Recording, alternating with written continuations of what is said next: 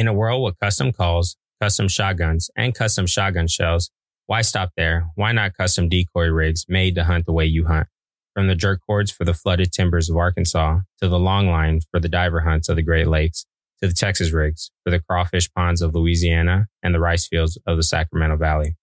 At A-Bear's Custom Decoy Rigs, LLC, they have the rig for you.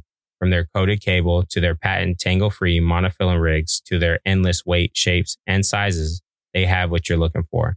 Find them at www.abearcustomdecoyrigs.com or find them on their Facebook page. Remember, get the rig for the way you hunt. Flyway Connections is brought to you by The Real Decoy. If you're looking to make your decoy spread come alive, check out the products. From the Roughneck and Natural Swimmer with the Max Flow keel design for optimal speed and battery life, to their Natural Flutter Extreme Mod 1, featuring their new proprietary tsunami wave technology that gives your decoy spread natural water movement.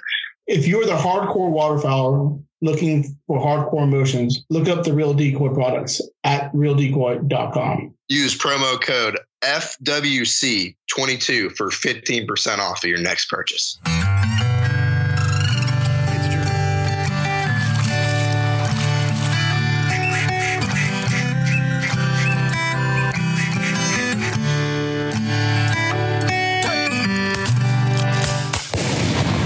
Ladies and gentlemen, welcome back to the Flyway Connections podcast. Today, it's just Joe on here. I'll be flying solo. Chris and Sharp could not make it. Everyday Live's got him today. But super excited to have our guests on today. A fellow Californian and Corey Foskett of Tanglefree. Hey, how you doing today, Corey? Good, Joe. Thanks for having me, bud. Looking forward to catching up. Hey, not a problem. Thanks for being on.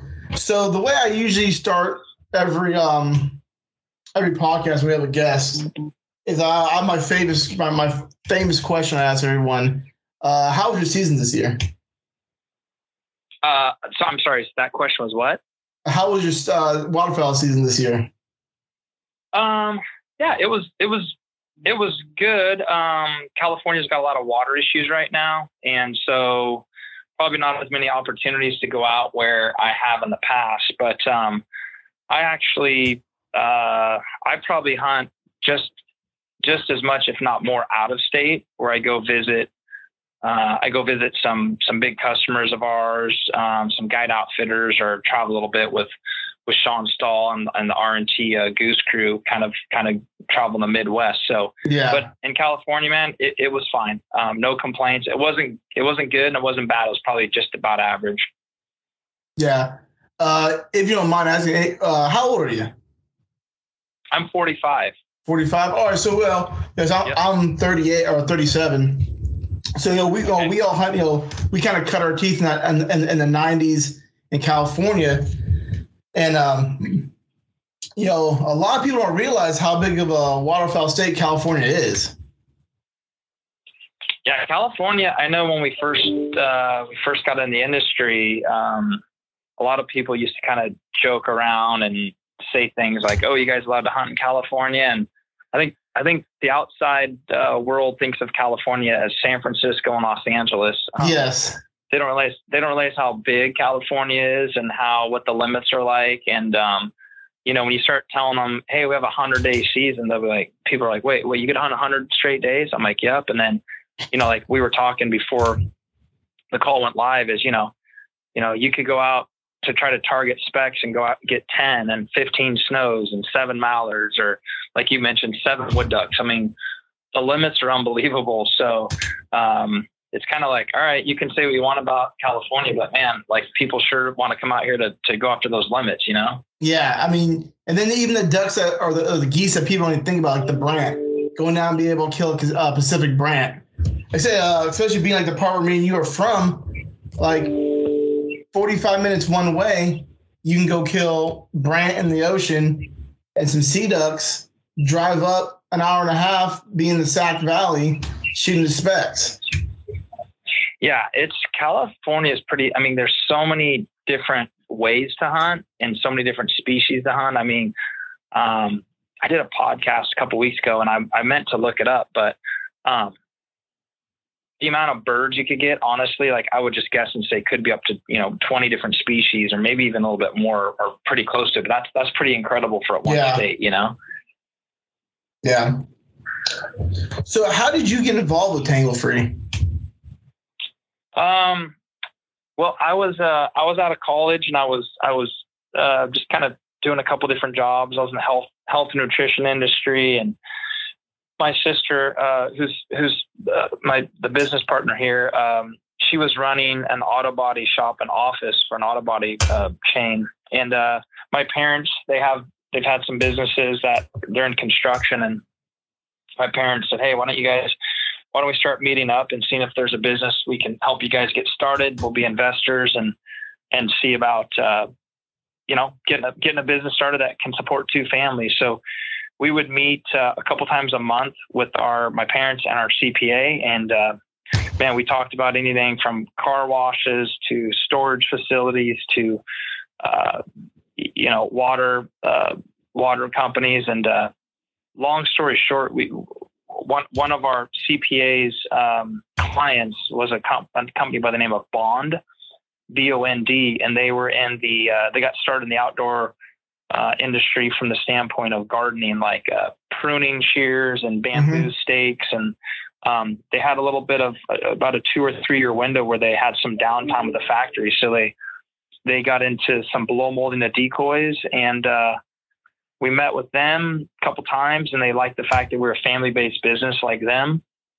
They sold us Bond. And then about 2 months, maybe a month and a half later, we heard that Tanglefree, which is a local company that started in 1972, very, very good friend and awesome gentleman by the name of Dan Kiernan. Him and his father started it, Jack Kiernan, and he wanted to sell Tanglefree. So it was a perfect opportunity to get a very well-known, established name and product in the waterfowl space. So that was over 18 years ago. And it's been a lot of fun. Yeah. So were you a big waterfowl growing up? Not at all, actually. Really? I grew up kind of hunting like big game. Literally, I started with, like ground squirrels, and then like deer and coyotes and pigs and stuff. And I didn't understand waterfowl hunting. I thought it was like, I don't know. I just thought it was crazy. You got to get cold and wet and get up super early. And I didn't really understand it. I never really went. I never had a lot of opportunities. And then when we, my version of duck hunting was probably just going to like jumping like stock ponds, like cattle ponds, So I didn't quite understand what it was all about. So when we bought the business, I thought, well, I better start going and just try to understand this so I can at least understand what people are talking about. And of course, the rest is history, because you go and have some really cool things happen, like, some birds decoying right, and then it becomes very addicting. And I certainly enjoy waterfowl hunting. There's no question about it. I don't get to go as much as I would like to. When we started the business, I was traveling a ton from starting in September all the way through March. So, if I had to go call on a dealer on a Wednesday, I would be busy on Monday and Tuesday leading up to the meeting. And then I'll see the dealer maybe on, Wednesday, Thursday, and I'll get back Friday. And then, I'd be playing catch up, or, my wife and I, we have 3 daughters, and they're heavily involved in sports, and I was coaching them. So really, I basically, unfortunately, at this point, I basically pass on tons of hunting opportunities, because I don't really want to. At first, it was work related, and then now it's more like my daughter's sports and stuff. So I kind of pass quite a bit. They're starting to get older now, so some little windows are opening up more. But it's fine. I'll have plenty of time to chase birds. Yeah. So when you do, you probably get to hunt a little bit locally. Where are some of the spots you hunt locally at? There's a couple different private clubs, like in the Sassoon Marsh, like you kind of touched on a few, from when you were out here in the 90s in California, but some private places in the marsh, but then my dad has a club up out of Lambertville, which is by the Sac Game Refuge. Sorry, it's up by the Sac Valley. So he's got a little club there, and then just a lot of other family and friends have stuff kind of scattered throughout. So actually been cool. Been hunting the Delta a little bit as well. A couple different buddies are guides, and or they just go out and find spots, shooting out of floating blinds, or just on the banks and stuff. So a little bit of everything. That's what we kind of talked about, as California being so diversified, as how many different types of hunting you could go after, you know? Yeah. So it's funny you say Lambertville. I mean, that my great grandfather, he built a duck club up there, Moon Lake Duck Club, in the 30s up there in Lambertville. Oh wow, really? Okay. Yeah, right off of 4 Mile Road. Yep. Okay. Yeah. So you know, Lambertville's been interesting. It's I really feel like the birds have changed their pattern of where they fly to, because, you know, for example, my dad's worked with like Ducks Unlimited and CWA, and they've done a lot of stuff to make the club better, as far as the trees and just everything about it, leveling it off and making shallow water and a lot more feed available. But there's just not as many birds up there anymore. So it's kind of weird. I don't know if they're going to come back or what, but it's not as good as it used to be, which is unfortunate. Yeah. That's where, I mean, I killed my first, I tell everyone, at 12 is when you're legally allowed to hunt in California back then. And my first two birds I ever killed were 2 bull pintails. You know, oh man, that's back when the pintails were, I think back then it was 3 birds per person per day. I mean, now it's down federally down to 1. But I have pictures of my great grandfather, my grandfather, when it was 11 bird limits and you could shoot all pintails. I have pictures of that hanging on my house. Yeah. Crazy time. But yeah, that's unbelievable. That's like the owner, Dan Kiernan, formerly of Tanglefree, and his father, like, you know, some of the stories he would tell us, and some of the pictures are incredible. Just the pintails, the sprig were unbelievable, right? Yeah. Oh yeah. But, you know, that's the one thing about, you know, we're talking about California and all that, and you guys being a California-based company, and, you know, I'm kind of like the gear nerd when it comes out, all of us, for hunting. You know, we all hunt, you know, we call it Flyway Connections because we all hunt different flyways. You know, the other 2 hosts are from Texas, the other one's from Georgia, but he guides in Arkansas. Then I hunt. I mean, I kind of bounce all over the place. I'll hunt back on the West Coast when I go home, and I'll hunt down here in Louisiana. But the thing about Tanglefree is your products.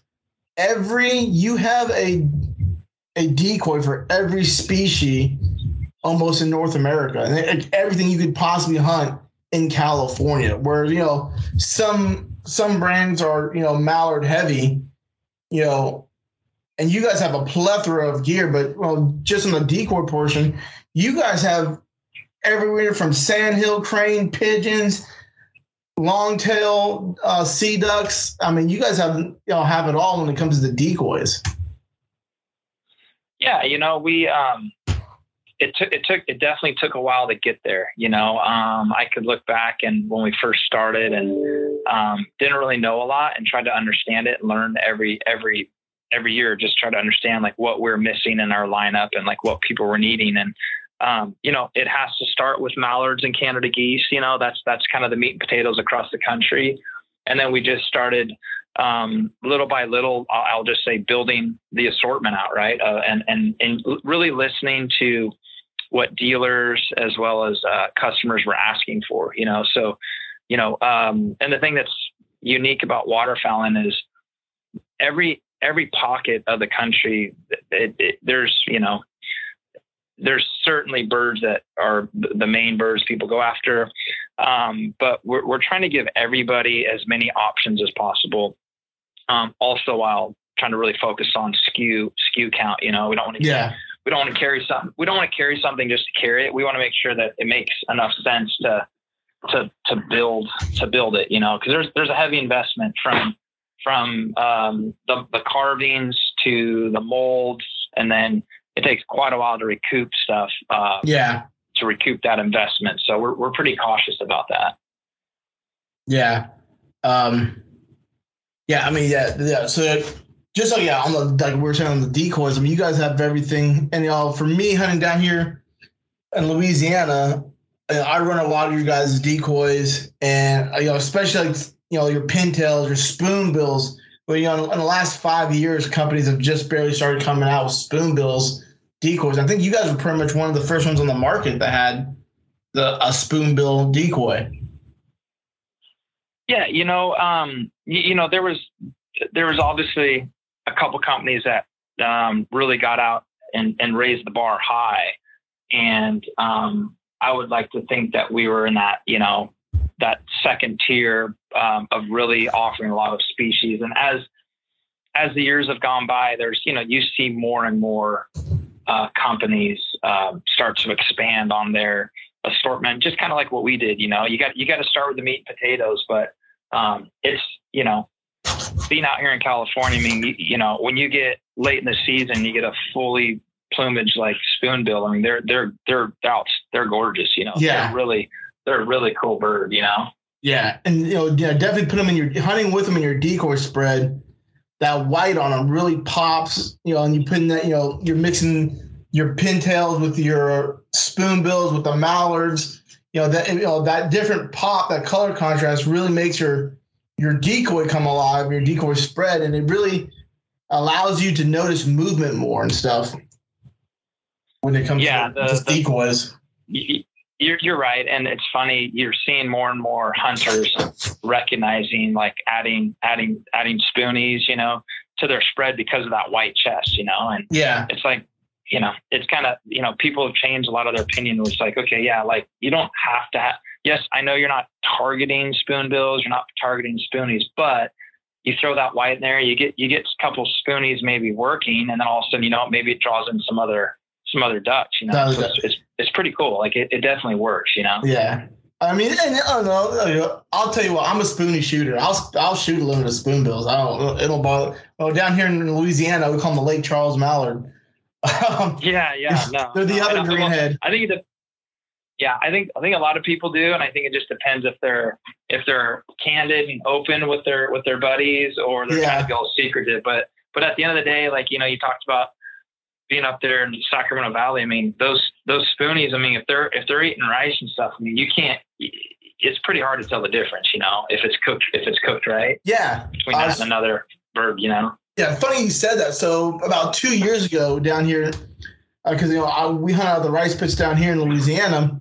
We shot mallards and spoonbills in the rice, and I want to say something was happening. I don't know if it was a UFC fight or whatnot, but me and my neighbor came back from hunting with my kids, and we were going to cook some duck appetizers to watch whatever sporting event we're going to watch. And so I almost did like a blind taste test. I knew which was which. I cooked the spoonbill and the mallards the same. Cut them up, put them on two different plates, didn't tell nobody. The only person I knew it was me. From our wives to the kids to all our friends, everyone chose a spoonbill over the mallard, except one person. My youngest son was like, "No, I could taste something. It's different. I like the other one." I'm like, "Yeah, you would." No way. Yeah. But yeah, everyone thought the spoonbill was a better duck, and then they were surprised when we were like, "Hey, no, those were all the spoony breasts. This over here was the mallards." And people were kind of shocked, and it's like, yeah, if they're eating the same thing, and taste goes off a diet, and they're all eating the same, a duck's a duck. Eventually they're gonna taste the same. Yeah, no, it's all how they're prepared, right? And like I said, now I will say, to be fair, if you had a spoonie down here in the Sassoon Marsh, they don't taste as good. If you shot one with Tule Bell, they come up, they're a little bit different than the Tule Bell Duck Club. Exactly. Yeah. So when you guys started off, you guys had the decoys and your decoy rigs. Also, in the last about, I'd say 10 years, you guys' blind systems have just flourished. And I think, you guys you were talking about other companies setting the standard for decoys, and you guys rose, were one of the companies that, raised that bar. I think you guys set the standard for blinds, especially when you hit the market with your that panel blind. I use one. I have two, and then to me that when that blind hit the market, the panel blind that you can convert to an A-frame, it was probably one of the most versatile, and it was so lightweight. It was one of the versatile blinds, I would say in the last 5 years that when they hit the market, that you could just use so much. Have you seen that blind kind of change what you guys seen there at Tanglefree? Yeah. On the layout blind side of things, I tell people all the time, there's a lot of really good products out there, a lot of good brands. There's a lot of good things. So there's, waterfowlers have a lot of choices, more so today than they've ever had. There's just so many more options. But in regards to that panel blind, we're good friends with Sean Stahl. He's with RNT. He's one of the hosts on the TV show. And he came to me with the concept of, hey, we've hunted out of these kind of panel blind type things. And he talks about all the different ways that how they've made them or what out of what. So it just started with it wasn't on a napkin, but it was on a bunch of little sheets of paper. And we worked on it for a couple, 2.5, 3 years to try to really get it perfected, and a lot of prototypes, a lot of stuff getting shipped back and forth to and from the factories. And I think what it really did is it just allowed people the versatility to be able to get up and move pretty quickly and easily, not only just hunt the edge of a field or a pivot, but also the middle of the field. Or the thing I think is really cool is it has allowed either younger hunters or older hunters a much better, easier way to hunt. It's pretty hard to come up out of a layout blind if you're not used to it, especially if your health isn't in the best. So the fact that a younger or older hunter can sit on a stool and, see what's happening a lot easier, and then get up and have a chance to shoot ducks or geese a lot easier than, coming up from your back on the ground. So yeah, it's been a fantastic item, and it's really helped raise the bar as far as, I guess I'll say, knowledge of the brand, really. Yeah. I think it was a few weeks ago. I've been hunting with one for the last 3 years. Ever since I've seen them, first seen them, I was in Stuttgart at Worlds, and I was down there, and I linked up with at the time Haley Hernandez and Chelsea Falcon. Yeah. I know they're good friends of mine. I was actually at Haley's wedding with her and her husband, Brandon. Oh, very cool. Yeah, great people. And they were showing it to me at the expo, and not the expo, but at the little kind of like the fair they have at Stuttgart. And we're looking at it, and it was me, John Perez, and from Valorant Honor Outdoors, and Stump from RMC Calls, and we're looking at it, talking about it, because the different ways we hunt, and because I'll guide waterfowl hunts for Valorant Honor Outdoors, nonprofit organization that takes out first responders and veterans and active duty service members hunting, and we're like, this is the perfect thing, even just like you said with the health.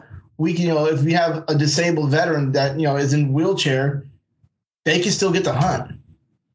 It's super accessible to, to put a wheelchair in and take someone on a hunt.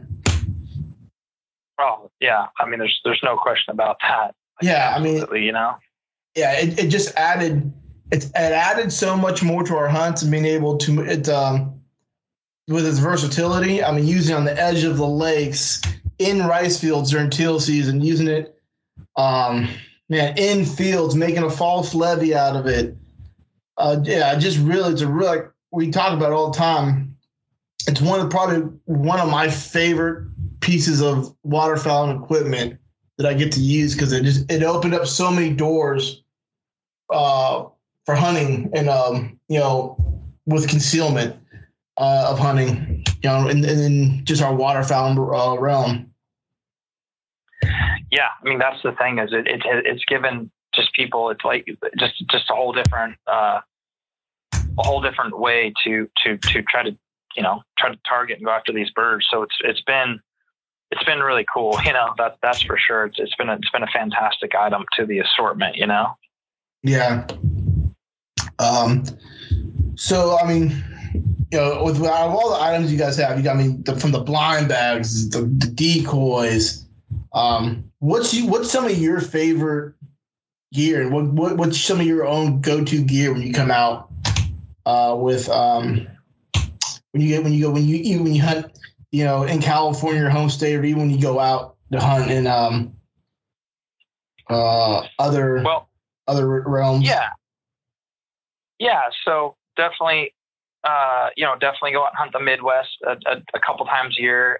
Like I'd mentioned, with Sean Stahl and when they do the TV show and stuff. And, you just talked about the panel blind, but man, what I was talking to a few people about recently is what's cool about the panel blind is, it's waterfowling is supposed to be social.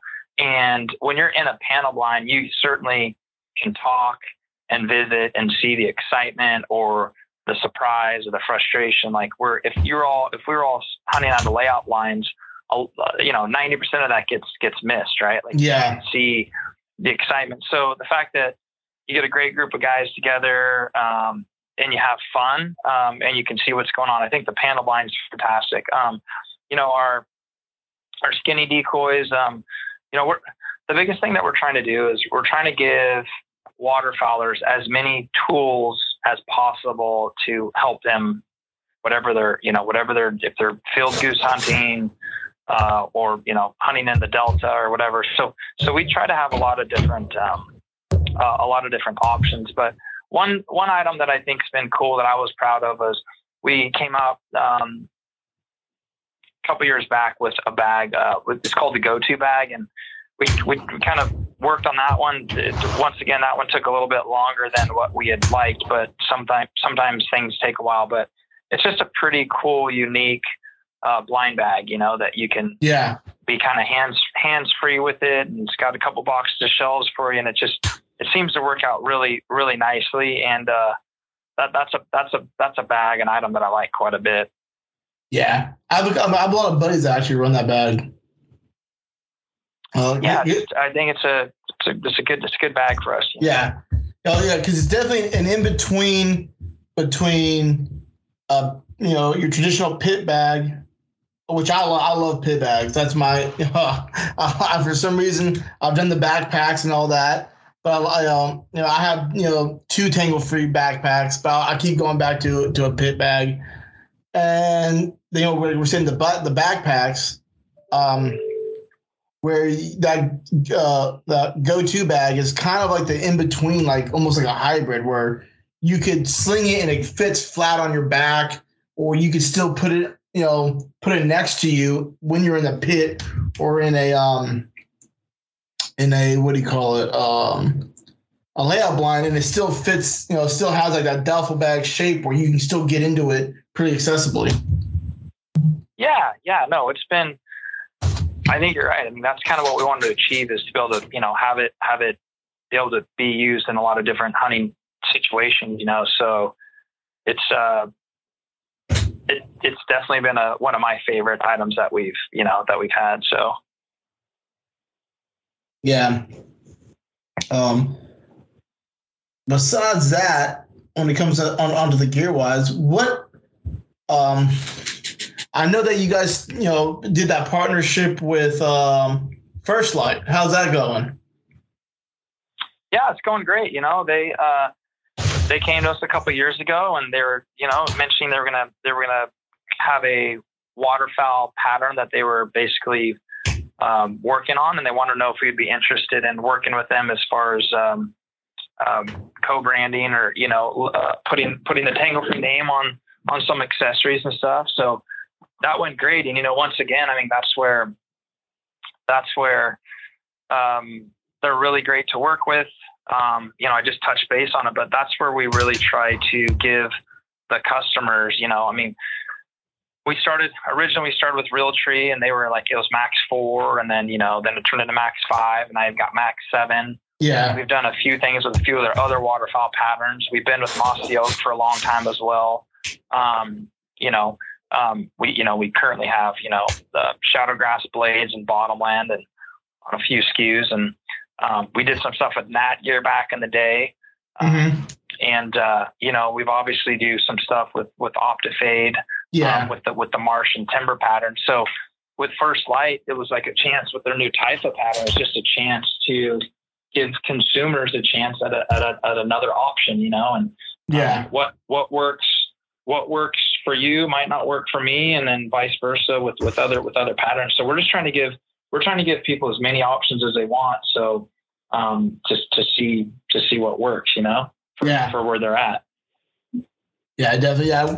Well, we were up at the expo up in Little Rock about 3 weeks ago, maybe it was.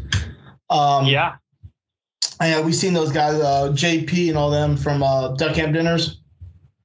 Yeah, we had them on our show, and we kind of linked up with them and said what's up, and they were showing us a lot of your stuff. And the first thing I gravitated to was definitely they had the panel blind set up, and I was that's my number one gravitation. When I see one of those, I kind of always want to gravitate and talk about that, because like I said, that was probably been one of the most versatile items I've used in the past couple of years. And probably I'll tell everyone, that is my favorite item you guys make, is that panel blind. The fact that I bought 2 of them, and I could, they're so customizable into the way I hunt. I can widen them, I can shorten them. I use them for dove hunting, field hunting. I use them all. I use them a lot. No, that's cool. Yeah, they're definitely a very good tool to have in your toolbox, right? To add a chance. Yeah.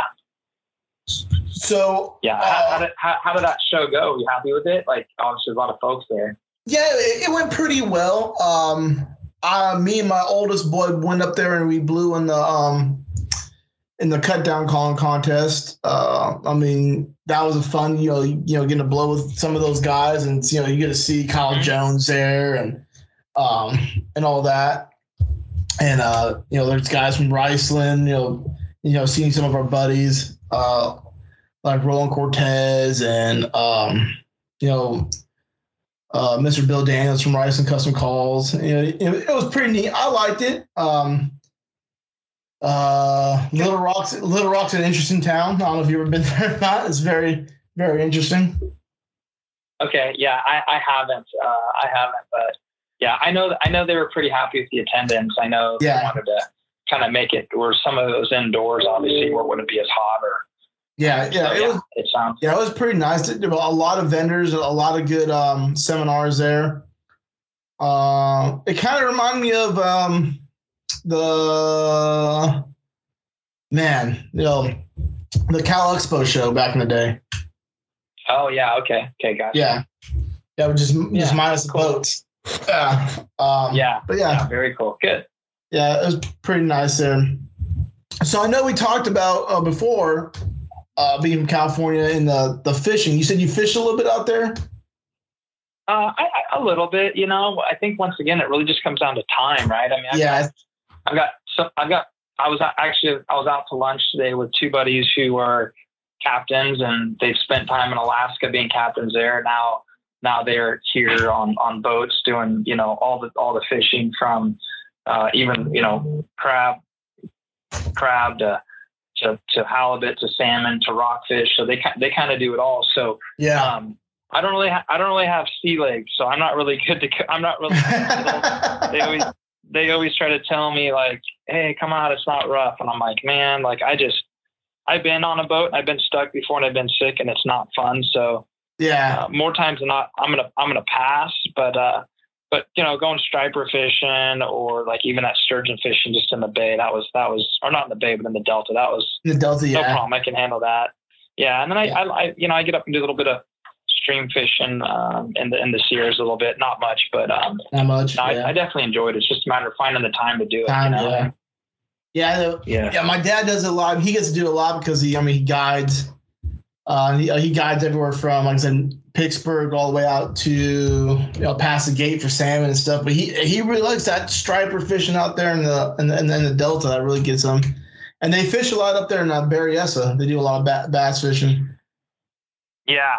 No, there's a lot of opportunities, a lot of good stuff. It's just like we talked about, California is so big. It is. There's a lot of good stuff, a lot of good opportunities, but it's just a matter of, okay, what's your schedule like? Can you make it happen? Yeah. And that's really what it comes down to. Yeah. And it's funny you said, like, being down here, people talk about pig hunting is real big down here in the South, Louisiana, Georgia's, the Mississippi's, even in Texas. Right. But people don't realize, like, pig hunting is huge in California. Yeah, there's a lot. I mean, there's a lot,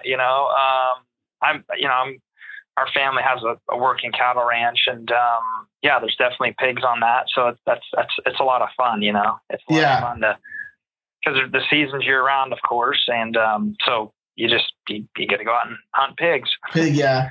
And they're those big Eurasian. I mean, if you want a real nice tusked up pig, the real, they're not all like, they're not really those domesticated pigs. They're more of those wild Eurasian boar style out there in California. Yeah, a lot of it does depend on where you're at. And I say that because, like, our property where we're at, there's a lot of rocks. So a lot of times their tusks don't get very big because there's constantly getting grinded down. But you might go seriously 30 miles either any forward direction, and like the whole ground is a lot different, and you'll get some big tusks, But it's really funny as I've gotten older and wiser. I hope that a lot of times I don't even want to go after the biggest one because I'm like, well, that's going to be that much more work, Like, how am I it's going to be down a canyon. Like, how am I going to get to it? How am I going to get out? And then you start thinking, well, maybe that, the third smallest boar looks like a nice one, and typically they're better eating anyways. Yeah. So were you born and raised in Concord area? Yeah, like the Concord Clayton area. Yep, born Clayton area, and that's where our office is at. Is here in Concord. So, Concord, yeah. Yep. Funny thing about Concord, I was reading at work, because I retired out of the Army, and then I stayed here in Louisiana because I got a contracting job working with the Department of Defense. And I was at work last night, and I was looking at whatever news is on the internet. Concord got voted the happiest city in America. Concord? Yeah, Concord, California. I was kind of shocked. When was that? It was like, I'll see if I can find you the clipping. No, I'll send it to you. But wow. Yeah, I thought that was kind of weird. How Concord is the happiest city in America, eh? Wow. Well, that's cool, man. I know, I guess if you listen to the news, it's all doom and gloom, right? So maybe that's joking, saying where's that, just because it kind of catches you off guard. But that's good. No, I mean, I've been born and raised here, and I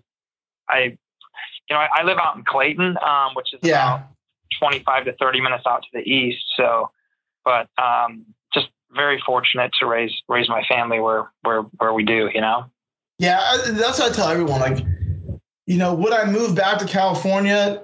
I mean, it'd have to be a good deal to move back.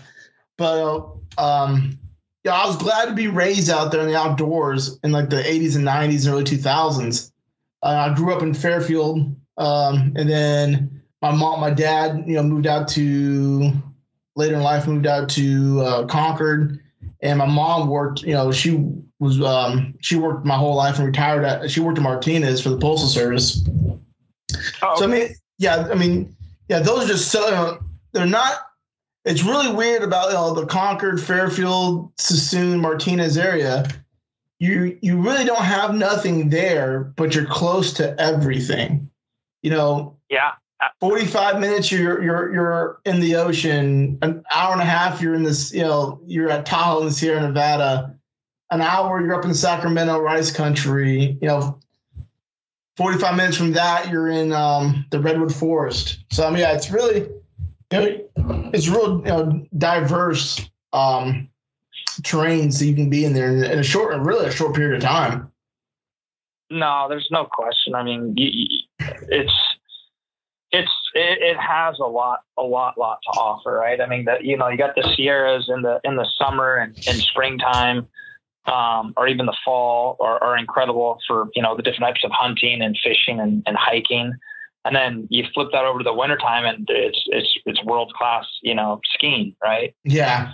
And then you got the ocean side of things, and there's and if someone chose to want to go to the big cities, like yes, you have them. It's not my cup of tea. It's yeah. for me, but then yeah, a lot of great sports teams and famous, so there's, I mean, and there's so much more, so yeah. And then In-N-Out, you have In-N-Out Nations. Oh man, yeah, that's for sure. One of my absolute favorites. Just a very, very consistent, good burger. Yeah. Yeah. I'm sure you miss that, right? Yeah. So Texas has them now. Texas has In-N-Out. Okay, so you can get. Yeah. So we'll go down to. I'm like 3 hours from Houston, so every now and then we'll drive down there and go spend the day in Houston. Because Houston kind of reminds me of. It kind of really reminds me a lot of Santa Cruz. It has like the boardwalks and everything. Oh. Okay. So when we're jonesing to go to go hang out at a boardwalk, we'll go down to Houston, hang out there, grab an In-N-Out burger, then come back. But yeah, there's definitely nothing. Fun with that. California kids know there's definitely nothing more funner than going to Santa Cruz in the summertime. Yeah, Santa Cruz is definitely a cool spot. Yeah, definitely. Yeah. So very cool. Yeah. It's I do enjoy. I do enjoy traveling for work, and then, but it's California is pretty unique as far as how big it is and where you can go. I mean, this summer, a couple of 3 weeks ago, I was down in San Diego for a soccer tournament in front of my daughters, and that's incredible. Just the Pacific Ocean. I think it had to be like 70, 72 degrees. Is unbelievable. And then, a couple of weeks prior to that, we were way far north, just from the Bay Area. We were about 5.5 hours north, up past Redding, up by Mount Shasta. So, in the span of a week, we go from Mount Shasta area down to San Diego, and that's like that could be like a 13-hour drive. But luckily we were kind of in the middle, but just a cool place to live. Yeah. So, and that that even goes back to you guys' company. Like we're saying, I'm here on your website, scrolling through and looking at some of the gear that I use and everything. And it is like your company represents the waterfowler, where I'm looking at a timber strap, where you guys can have everything from timber hunting with the timber straps all the way out to, like I said, hunting at the dry fields, the, long lines to go hunt to go hunt in the ocean or hunting in those, the Great Lakes style type hunting.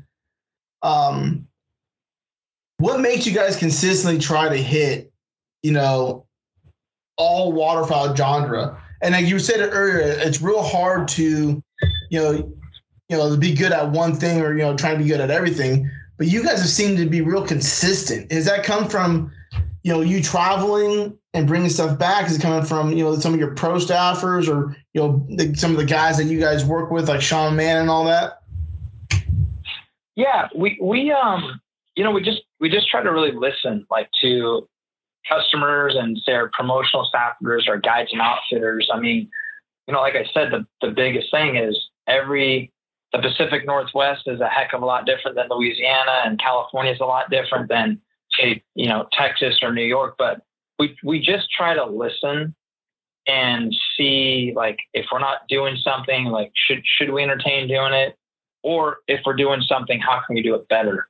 So we're constantly tinkering, trying to improve. And look, there's a ton of improvement. I mean, I recognize that, and I know that. And we do take feedback very seriously, and we're trying to create as bulletproof products as we can, all while trying our hardest to keep them affordable. It's been a pretty big challenge recently, but that's what our goal is. Is to do that, to bring those products to the market. Yeah. So since you got recently in the last probably 20 years into waterfowl hunting big, what's your favorite region to hunt in?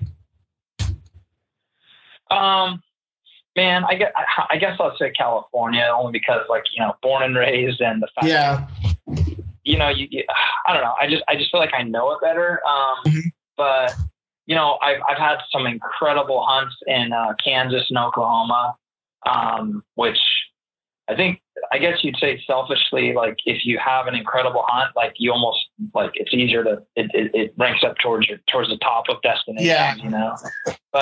But once again, to be really fair, like, I don't have a ton of experience of, like, traveling all around, trying a lot of different opportunities in different locations and states. So I definitely have gone a lot more places for, like, big game hunting. So just because I've grown up doing that, it's something my dad and I do. But so I could touch base more on that side of things, on big game hunting, where unfortunately at this point I'm still trying to get a lot of different states and areas to go waterfowl hunting.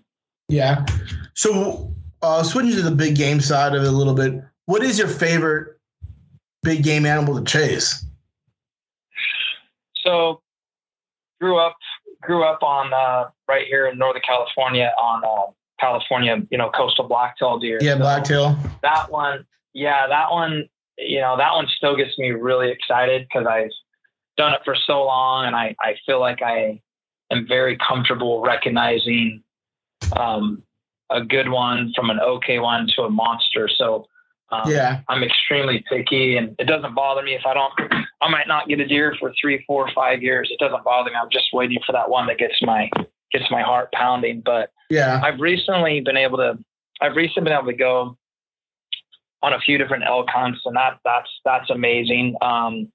It's such a, just a unbelievable animal, just because their size and their power and how quickly they can disappear. But man, like, I've been fortunate to have a little bit of success recently, and I know my wife and daughters really are excited for me to get an elk, just so that we can have the meat for a whole year practically, So but I've gone a couple times with a buddy of mine, Frankie Sanders. He's a guide outfitter, Alaska Trophy Outfitters, and been fortunate enough to go on a couple different goat hunts, and that's probably about some of my most favorite locations I've ever been was in Alaska. Trying to go after goats. Just the terrain was just unbelievable, Yeah, that was one place I was supposed to. At one point, I was actually supposed to get stationed in Alaska, and orders changed, and I ended up coming down here to Louisiana,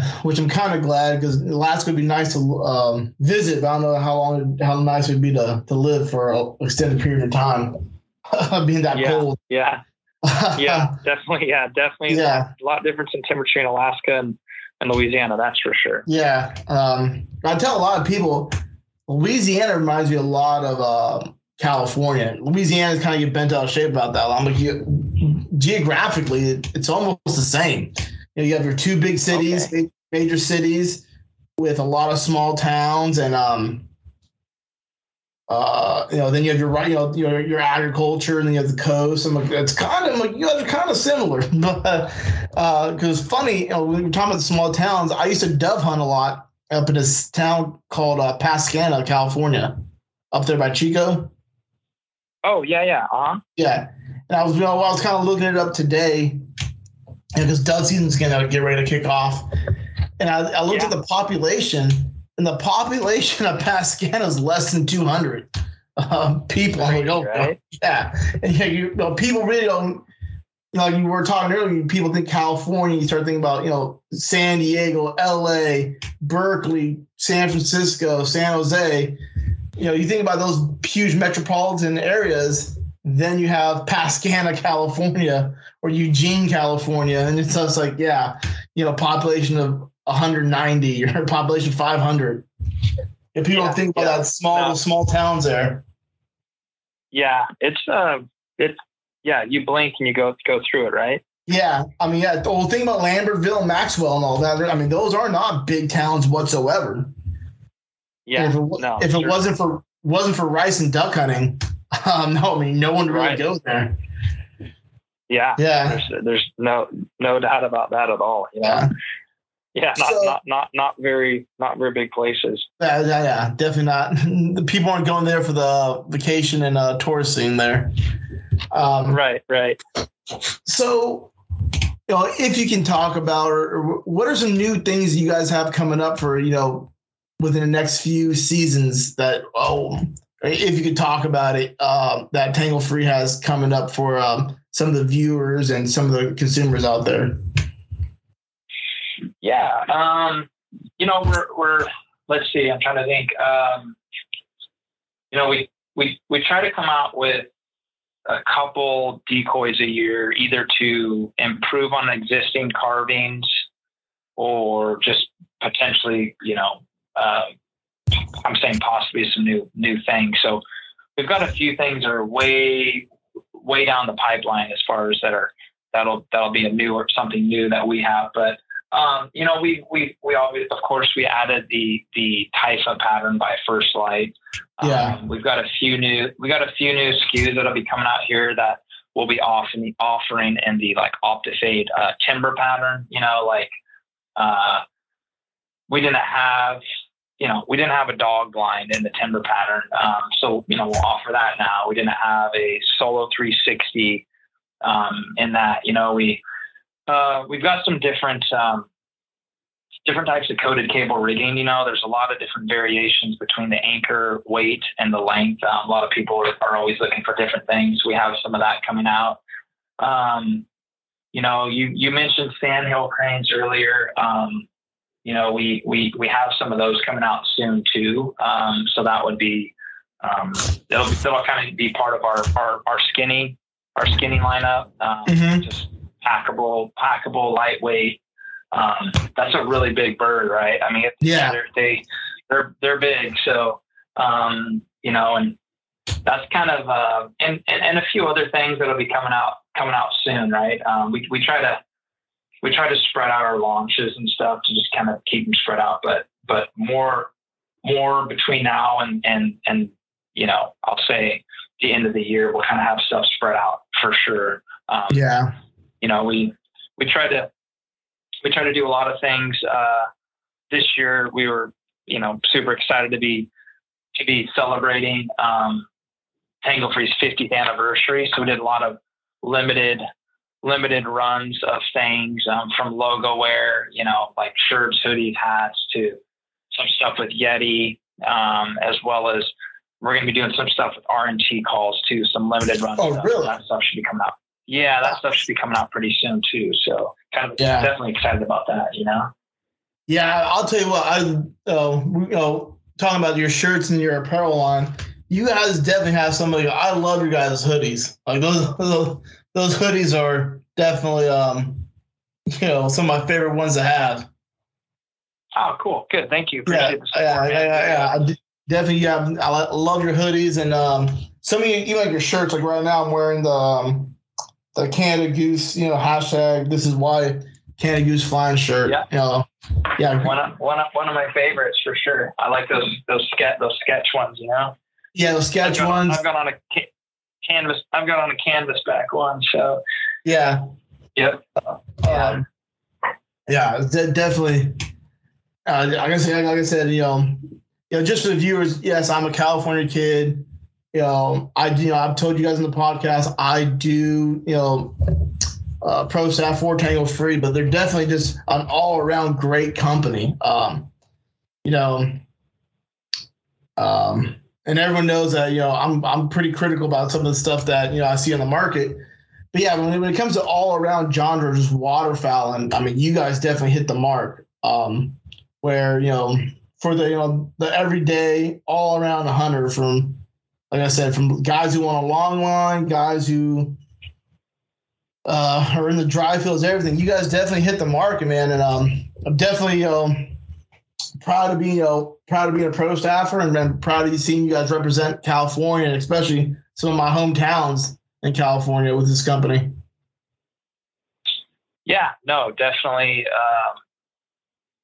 Definitely appreciate the support, and it's hard to believe how fast time flies, but how long we've been doing this, because I feel like it hasn't been that long, but it has.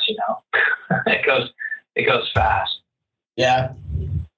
Well, I know we all have busy lives and everything, so we'll kind of be starting to wrap up. But I definitely want to thank you for being on the show. Thank you for supporting us. Thank you for allowing guys like me to to pro staff for you. I know you guys have an application and you guys get to pick the people, and thank you for picking my name. It's been great. Also, a big thing that a lot of people don't know. Thank you for supporting Val and Honor Outdoors and supporting organizations like that. We really appreciate that in the past 4 years. The love you guys have shown for Val and Honor Outdoors, and allowing us to do the things we do for first responders, service members, and their families. So definitely appreciate that. Oh, absolutely. We certainly try with as many organizations as possible. So definitely don't mind helping, when we can. And just super fortunate to be able to do what we do, right? Because of those folks, Yeah. Well, hey, it's been great to have you on the show, and we definitely need to do it again. Yeah, absolutely. You just let me know, and glad to get on, and thanks for having me. I appreciate it. Hey guys, and like always, I want to thank Val and Honor Outdoors for what they do for our service members, first responders, and veterans. I also want to thank The Real Decoy, and I want to thank A Bear Custom Decoy Rigs. Like always, y'all have a good one, and let valor not fail.